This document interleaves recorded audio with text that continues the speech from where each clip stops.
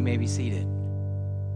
When I was in seminary, one of the things that some of our professors would try to drive home, and I think they were right, they would teach us that we have to be careful with every word we speak when we're preaching the Word of God. I agree with that assessment.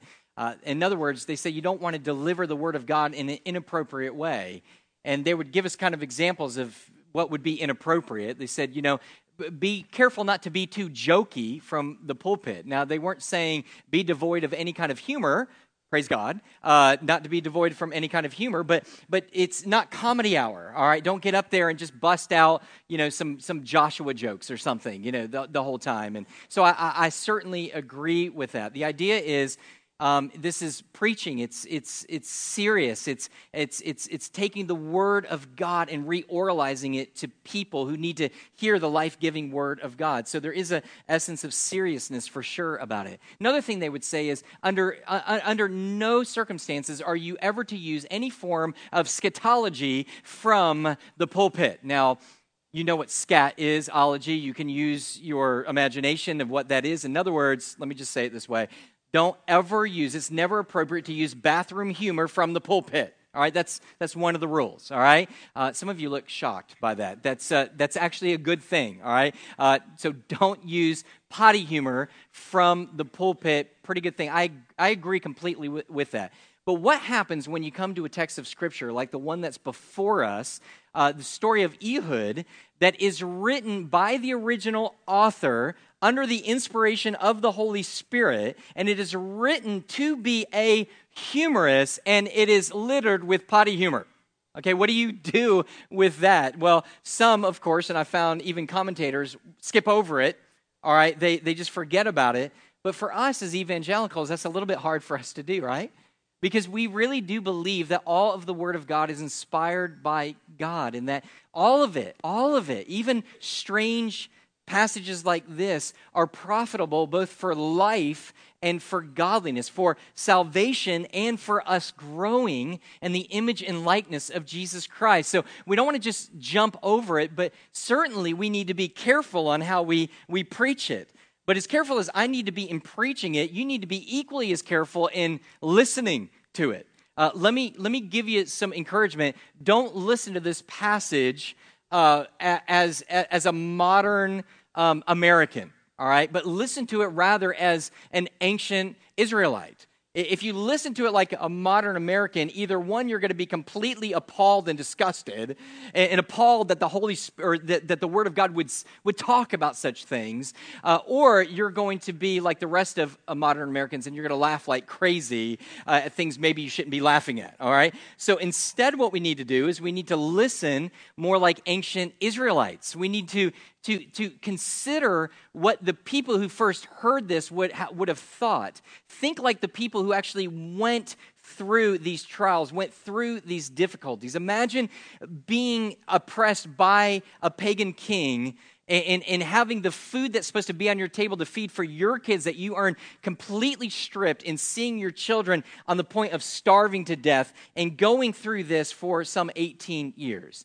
If we approach the story that way, then instead of being grossed out by the story, then we find great enjoyment and satisfaction from it. Because here's the deal. This story really is not about a funny fat king. It's really not. And it's really not about some really awkward bathroom moments that we're going to see in just a couple minutes. Instead, this story really is about, here it is. Listen to this. If you're trying to figure out what the story is about, it's about salvation.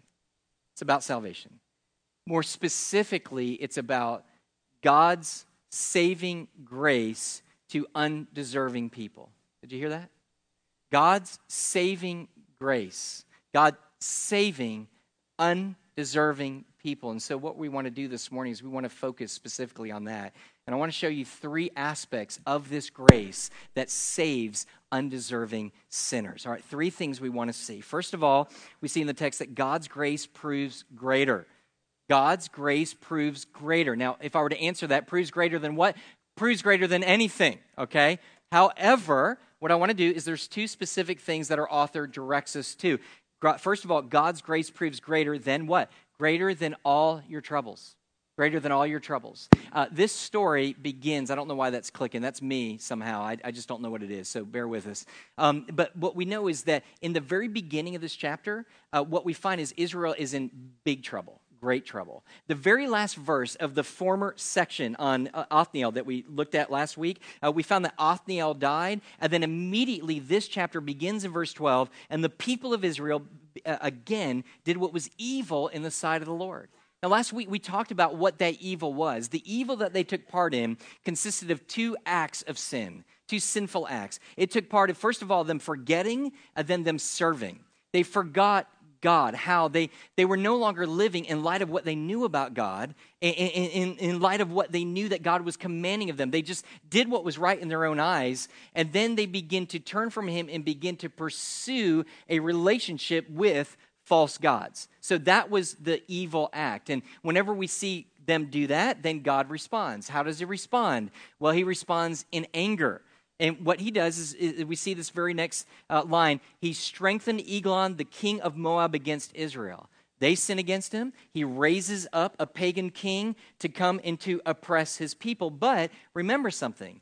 His anger towards His people is not anger out of hatred, but it's anger out of what? Out of His love for them. His jealous love for them. He's insanely, jealously in love for His people and for their responsive love in return. And so what does He do?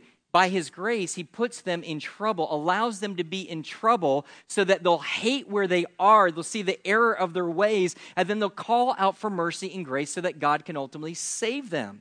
And so what we find here is they are in trouble. In fact, they're in greater trouble than they were during the time of Othniel, because note the next part, verse 13, and he says he's talking about the king of the Moabites. He gathered to himself the Ammonites and the Amalekites, and they went and they defeated Israel. So this time, they're not just against one king, they're against three kings. They're in big, big trouble, and things begin to get out of hand, and things begin to get really, really bad. In fact, we see how bad it is by the next sentence. It says, and they, meaning these three kings, it says they, meaning the alliance of the kings, took possession of the city of palms. Now, why is that important? Well, the city of palms is Jericho. Does Jericho sound familiar? Jericho was a place in Joshua that we studied. It was the pinnacle of what it looked like when God's people entrust themselves fully and completely to God. When they entrust themselves fully and completely to God, what does God do? God does the work. God literally took the city of Jericho and gave it to his people. Now what's happening? The city that He gave to His people when they trusted Him, He's now taken away and given it into the hands of the kings. Not one king, but three kings. They found themselves in big trouble. This oppression is bigger than anything they've known to this particular point. Now, if you were one of the original audiences and you were reading this whole thing, this whole book together, you would come from Othniel and you would say, okay, here's the conclusion. God has proven Himself faithful. God has proven that His grace is greater when I'm in trouble with one king oppressing us. But here's the second question. All right, but we're in bigger trouble now. We know He can do that, but can He do this? One king, no problem. But three kings, is God able to deliver us when we're this neck deep in problem? Now, just to answer the question, in case you're kind of wondering, the answer is yes, okay? The answer is yes. However, they're thinking just like we're thinking. Are they not? They're thinking like we do. We kind of rate trouble. Right? Like there's a little bit of trouble over there that we don't even bother God with. No big deal. I can handle that. Then there's the troubles where we're like, man, God, I'm going to need your help on this.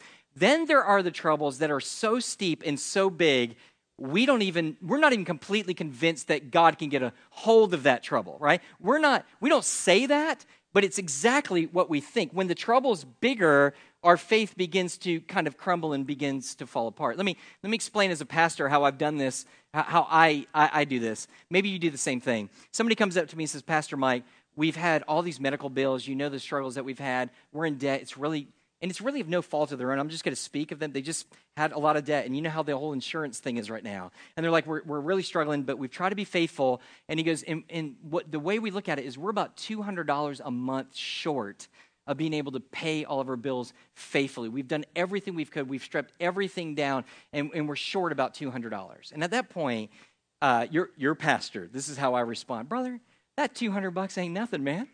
Listen, God can get in there.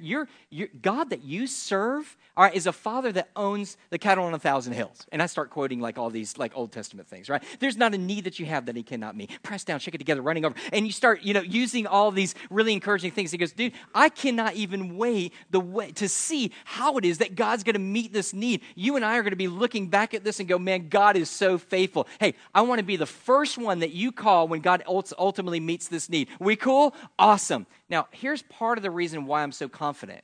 I'm so confident because I know they have that need, but I also know that in my bank account, if things aren't working out and if God doesn't come through, if my wife and I have to write a check, we could probably write a check to cover that at least for this month. Do you see that? Not a big deal. God can do it. Why? Because I can do it.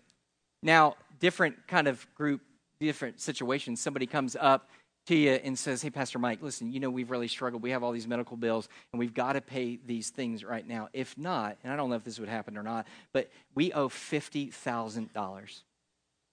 And if we don't come up with $50,000 over the next month, our business is going to go bankrupt. We're going to lose our home. We're going to lose our car. All of a sudden, I'm not so rah-rah-y anymore. You notice that? I mean, I'm not so, hey, man, I'm not sitting there talking about the God who owns a cattle on 1,000 hills. I'm sitting back going, man, that's a big one, dude. Whoa. Man, I feel for you. Man, if I was in that situation, I don't even know what I would do. Very little talk of God because I don't want to put God on the spot. I don't want them to look, because the truth of the matter is, look, I know that God's cool with $200. I can even help out, but $50,000, are you kidding me? What are we going to do? But you see, isn't that the way that we respond oftentimes? We look that way as though he can do this, but I'm not sure that he can do that. What God is going to show them is, hey, listen, whether it's one king or three kings, it doesn't matter. Whether it's $200 or whether it's $50,000, it doesn't matter. Listen, this isn't the first time that we've learned this lesson. It may seem new to you, but it's not new to you. In chapter 1, just 3 weeks ago, we talked about wooden and iron chariots. So the people believed that God could give them the victory over wooden chariots, but when iron chariots came into the scene, when great difficulty beyond their imagination came up, all of a sudden they lose faith and they thought, well, God can do that, but we don't know if he can do that. And now we're in the same place. They need to be reminded, but you know what? Some of us have to be reminded. Because some of the same people who were back 3 weeks ago hearing that message, who said amen to it, that God is the God of iron chariots, are the same people today that you find yourself in difficulty, that you don't think this is any normal $200 one king wooden chariot type of difficulty. This is iron chariot, $50,000 three king alliance type of trouble that I'm in, and you're wondering whether God can do it, and the scriptures are just letting you know, absolutely, God can do it. He can do it. Isn't that a good word? And I'm sitting back and I'm thinking to myself, some people are like, man, I don't know if that really connects with me right now. It may not connect with you, but I guarantee there are some of you who are here that you are neck deep in some of the greatest difficulties that you can ever imagine. And you wonder if God's grace is sufficient enough to rescue you from it. And the Bible says, yes, he can. All right, so it is greater. What is it greater? It's greater than all our troubles. Here's the second thing. It's greater than all of our suffering. Now, it's not hard to feel bad for God's people. We're going to read through this. It's not hard to feel bad about them, because I think we don't maybe immediately, because the author doesn't give us a whole lot of detail. He doesn't let us know that their kids are possibly starving. He doesn't let us know that they're eking out a meager existence, and they're doing it over a period of 18 years. Doesn't tell us any of that. But, you and I think if you're kind of normal-ish, all right, let's just use normal-ish. If you're kind of normal-ish, then what you do is you have compassion on people who suffer at the hands of somebody else, especially when they're innocent, right? When you see somebody suffering at the hands of another person, that person's innocent, they didn't bring it on themselves. Man, you and I have great compassion and want to extend great mercy and great grace to that person to be able to help them out. Where this great deep well of compassion seems to run out rather quickly is for those people who bring on the suffering for themselves, right? That's where that begins to dry up. But I want to remind you that the Israelites here are not innocent. They're guilty. God's not extending grace to well-deserving people who are suffering at no fault of their own. God is extending grace to people who are dead dog guilty. I mean, are you seeing this? And this is why for you and I, we don't feel any, here's our compassion, here's our mercy. Our mercy is constrained to the innocent. That's why we feel, but we have very little for the guilty. That's why we feel bad for the family who gets robbed, but really don't feel bad when they catch the robbers. They catch the robbers, they get booked. We're not sitting back there and go, man, my heart bleeds for you, man, for robbing those people and getting caught and justice being done. We don't bleed at all for that, right? It's the same thing when you hear somebody murdered. You feel immensely horrible for the one murder, for the family who was murdered. But do you sit there and begin to shed tears, unless it's maybe a family member, for the person who gets death row because of because of the death, the first degree murder that they committed? Not very often. In the same way for the rapist, and as horrible as this is, even to be able to say, for the young lady who was raped, you can't even imagine the sorrow and the pain for them, and your heart and compassion goes out for them. But for the rapist who gets basically life in prison, do you feel any? No, what do? You sit back and go, man, they're getting what they deserve. Here's what's amazing about God's grace, is God's grace is greater. See, there are some of you who are suffering perhaps of no fault of your own, because of a spouse or a child or an employer or somebody. You're suffering. And what's so great is God's grace wants to reach out to you and save you in the midst of your trouble. He knows that you're in pain. He knows that. He sees that. You need to understand. He knows that you're there, and his grace is sufficient for you to help you in the time of your suffering. But here's what's even blows our mind all the more. For you who are like me, see, some are in that first category. Some are suffering at the hands of somebody else, and they're innocent, but all of us are in the second category. All of us at one point or another are suffering because of our own sin and guilt. And here's what's amazing about God's grace. It doesn't stop at the innocent. It pours over into the guilty. And it's a good thing that it does. Because if not, we would all be most to be pitied, because we've all liars, cheats, thieves, adulterers, right? Blasphemers. But God's grace is greater. What a wonderful truth in the Word of God. Let me show you a second thing. Not only is God's grace greater, proves greater, but God's grace reserves glory. Now, in the first point there, what we saw just in the first part there is we saw the first two steps in this cycle that we've been talking about, the cycle of their sin. They begin to sin and rebel against God. God raises up a pagan king against them, and they are oppressed. Now we're going to see stage 3 and stage 4 that we've talked about the last couple of weeks. And we see it very clearly in verse 15. Notice, he is going to do two things. The people are going to cry out to God for mercy, and then God is going to raise up a deliverer for them and deliver his people. Verse 15 says both. Then the people cried out to the Lord, and the Lord raised up for them a deliverer, Ehud, the son of Gera, the Benjaminite, a left-handed man. Now, when we read that, there's nothing, as modern readers, nothing really sticks out as strange. However, if you were an ancient Israelite reading it, immediately there's strangeness here. And I think it's found right here. See the word Benjaminite and then left-handed? Here's some irony here. Benjaminite is just basically saying that this particular man, this leader, Ehud, was a part of the tribe of Benjamin, one of the 12 tribes of Israel. You guys got that, right? Not hard to figure out. One of the 12 tribes of Israel. But the name Benjamin itself literally means son of the right hand. Son of the right hand. Now, it's son of the right hand, and whenever we look through the Word of God, Old Testament, New Testament, whenever we see the right hand mentioned, there's always positive connotations with it. It's always talking about the power of the right hand or the position of the right hand. In fact, we see God himself is seen in the Bible as swearing by his right hand. He has pleasures by his right hand, and his chosen one sits by his right hand. But here's what's ironic. In the midst of all this right-hand theology, immediately God raises up not a right-handed Savior, but a left-handed Savior. Okay? So we know that's got to be significant. Would you agree? I mean, because it's not as though they were like, and this is Jesus, the Son of God, the right-handed Savior. No, we don't read that. From what I know, I don't see the Bible ever saying that anybody else is right-handed or left-handed or made the distinction between the two. So we know it's got to be significant. Here's the difficulty. We don't exactly know what that significance is.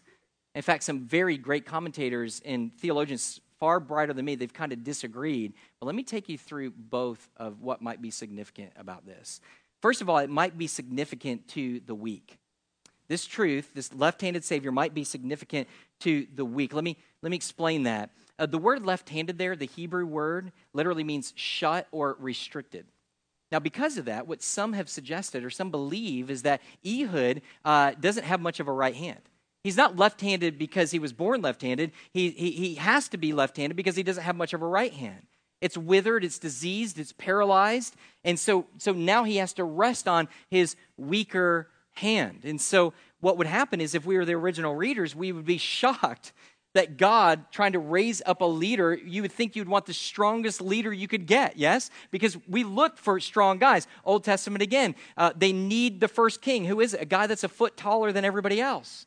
It seems like when they go looking for the next king of Israel because of his fall, they're looking to David's brothers, and they're all bigger and greater than he is, and there's almost a disappointment when it falls on David, the harp player, right? You look at that, and you're thinking, this doesn't vibe right. So for that historical view of this, they're thinking to themselves, we're very surprised that God would have chosen a man with really no right hand instead is left-handed. We're surprised. But should you and I be surprised that this is the one that God chose? Not at all, right? Because we have the teaching of 1 Corinthians 1, verses 26 through 27. There, Paul tells us, he says, listen, that God chooses the weaker things of this world to confound the wise. Right? He has a thing for weaker things. You and I are like, hey, get rid of it. You know what God says? Hey, this is exactly what I want to use. He says, the people that I've chosen for salvation and the people that I've chosen to do my work, they're usually, catch this is going to be encouraging to some of you, they're average and below average. I know some of you are appalled by that. How dare you call me average or below average? But you who know that you are, there's something rejoicing in that, right? You're like, awesome. That's God. I know. Listen to how Paul says it. He says, for consider your calling, brothers. Not many of you were wise according to the worldly standards. Not many of you were powerful. Not many of you were noble in birth. Why does God choose such people like this? Here's why. Because he wants to reserve all the glory for himself. Let me ask you this. If they get the victory with this right-armed guy who's left-handed, in light of all of the right-hand theology that we know, if he's able to bring the people victory, does the left-hander get the glory, or does the God who raised him up get the glory? The God who raised him up got the glory, right?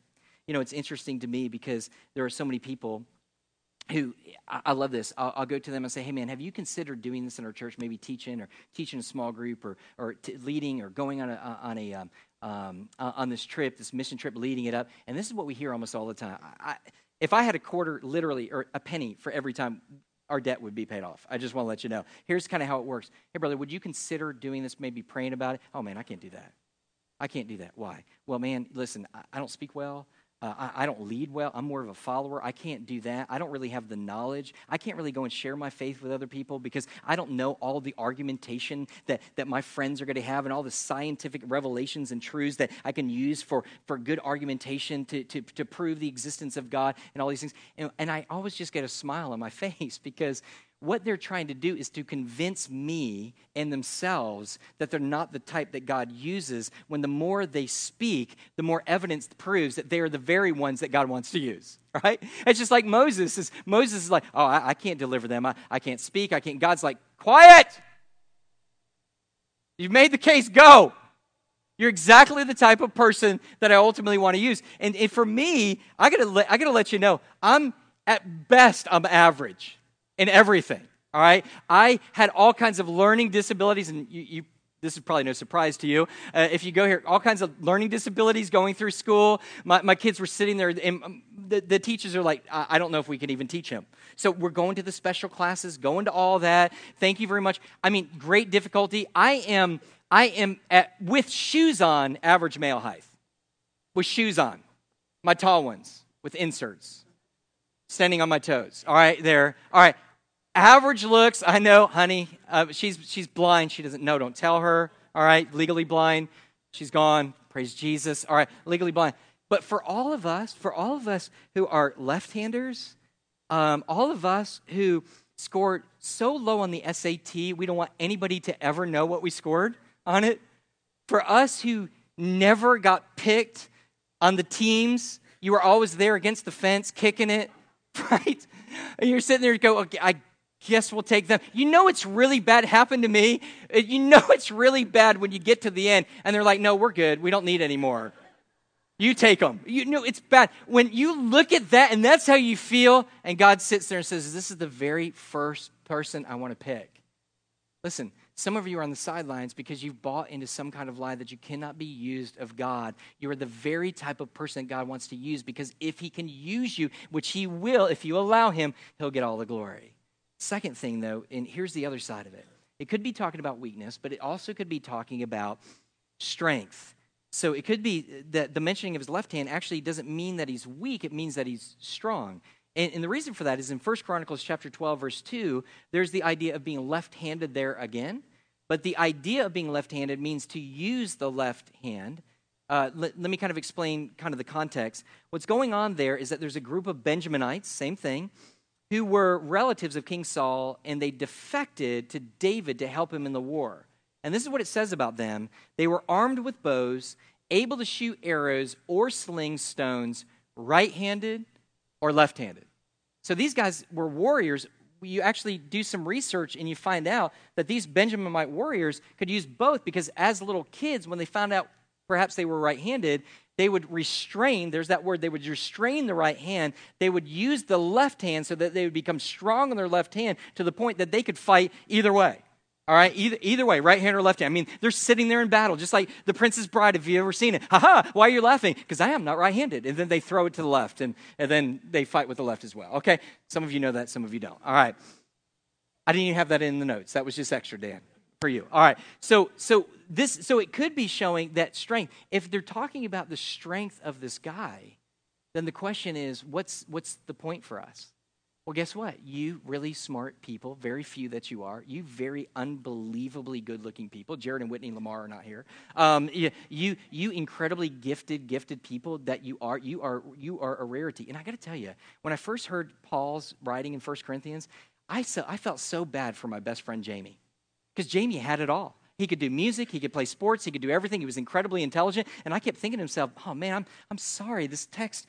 It seems like God can't use you, I just feel bad for you. Or I, want to throw it at him. Oh, yeah, you may have a lot of stuff going on, but God wants to use me, not you, you smart, intelligent, healthy, good-looking man, right? And so that's kind of how you feel. But here's the idea. If you fall in that latter category, here's good news. God can use you too. In fact, what he wants to do is he wants to use the things that you've spent so much training in, that you spent so much time on, that you've spent so much time becoming an expert in all of that stuff. And look, he wants you to use it for his glory in the propagation of the gospel of Jesus Christ. I want you to think about that. Some of you are immensely good with finance. Some of you are amazing at organization and structure. You're amazing you have all these gifts, but if you look at it and you look at the church, sometimes you're like, well, there's nursery workers, welcoming at the front door, ushers. I don't know how this works with this. This is what I'm saying to you. God wants to use what you have for his glory. You say, how does he get the glory? Because he's the one who gave you that ability. If you can make money for the propagation of the church. If you can organize and structure, then organize and structure whatever it is that needs to be organized and structured for the glory of God. So both in our weaknesses and our strengths, when God uses them, who gets the glory? God. Third thing, and we'll close out with this. You guys still with me? Third thing. All right, 2 of you. That's good. All right, so if you go to sleep. All right, here's the third one. God's grace provokes gladness. God's grace provokes gladness. So God's grace proves greater, amen? Greater than our troubles, greater than our suffering. God's grace reserves glory for the weak and for the strong. And finally, God's grace provokes gladness. Now, let's go through this story very quickly. The rest of the story. So we find ourselves left-handed Savior. And it says here, look at the second part of verse 15, all right? It says, the people of Israel, we're just going to read through this. I'm going to tell you the rest of the story, and this is where it gets really funny, kind of, some of you will be appalled, funny and gross at the same time. And I get to do it, so that's cool. All right, so the people of Israel sent tribute by him to Eglon, the king of Moab.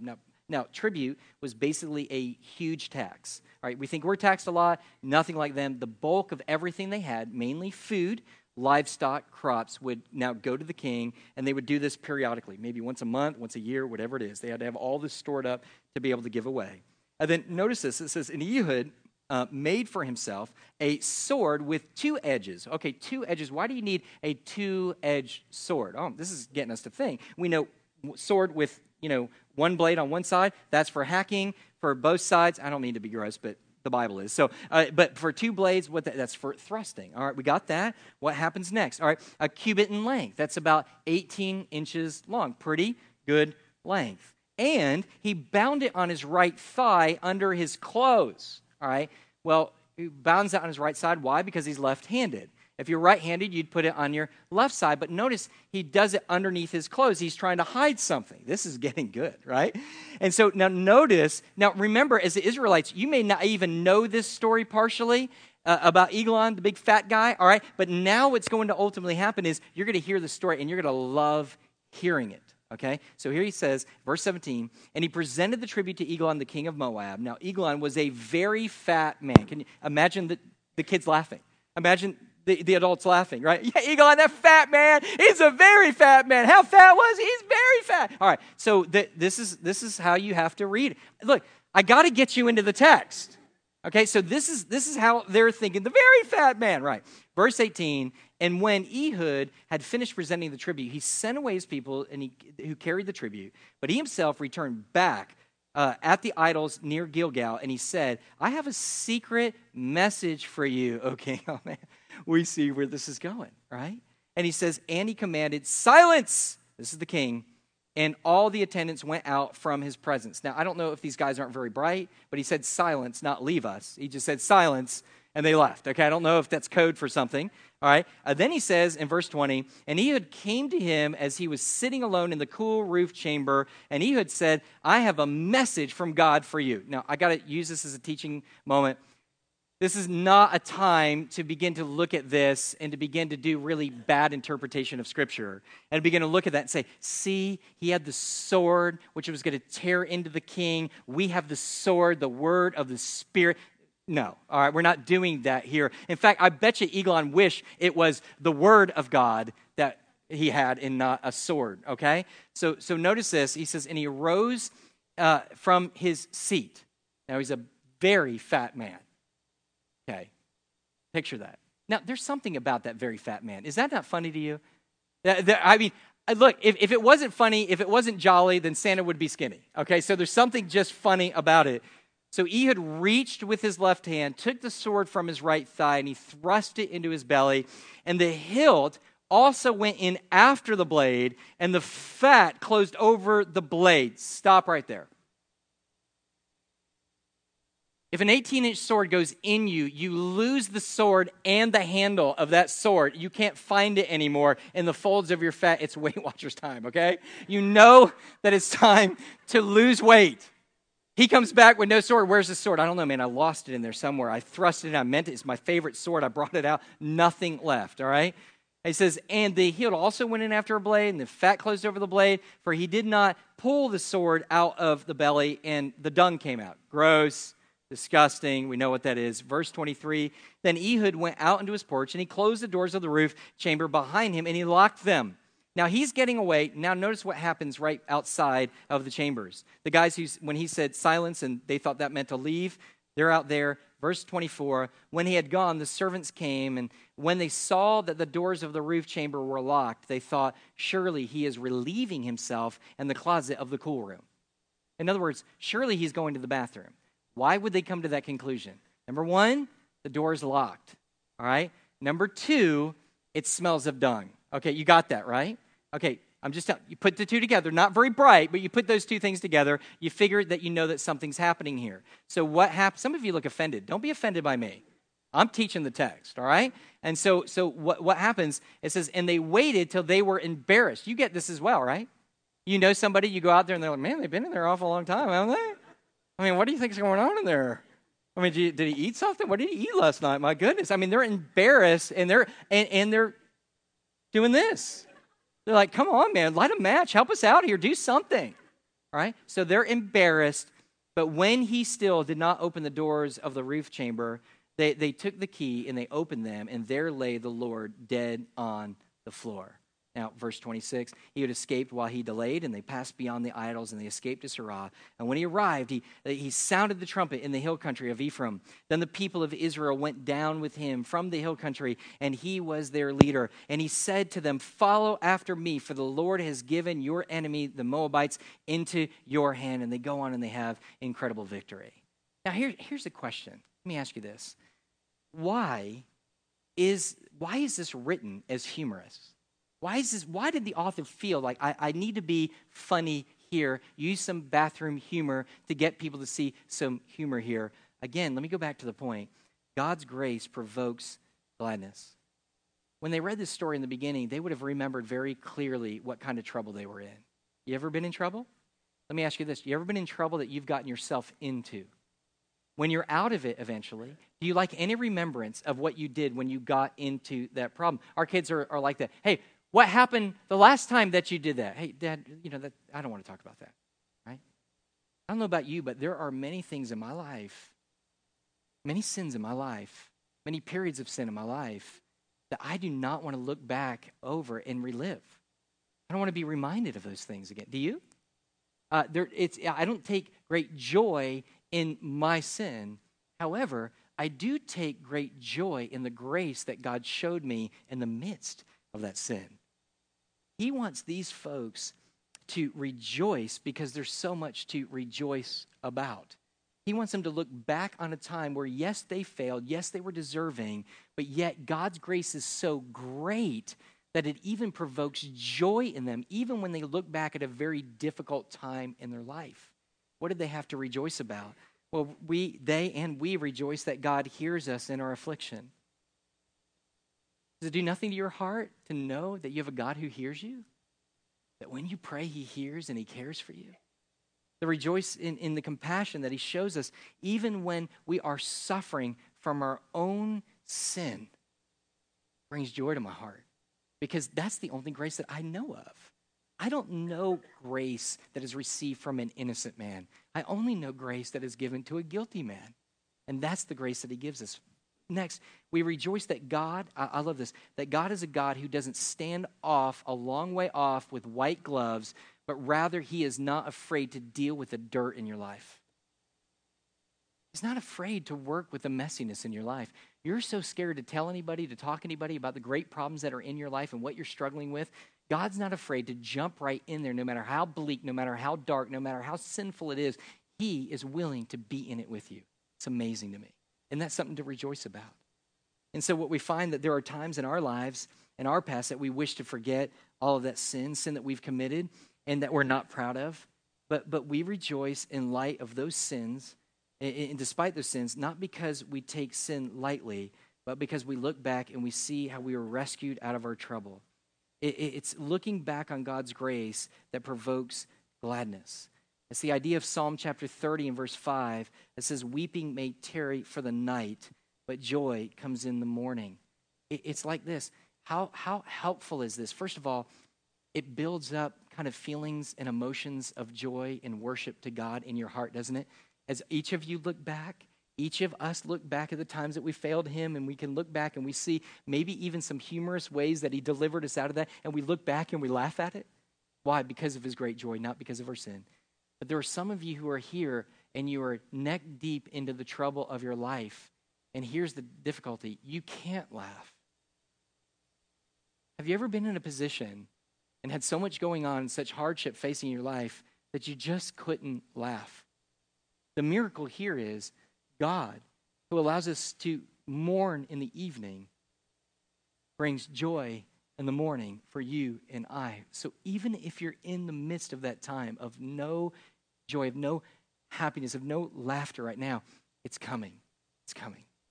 Now, that's a wonderful story. It's very encouraging, but there is a sadness to the story.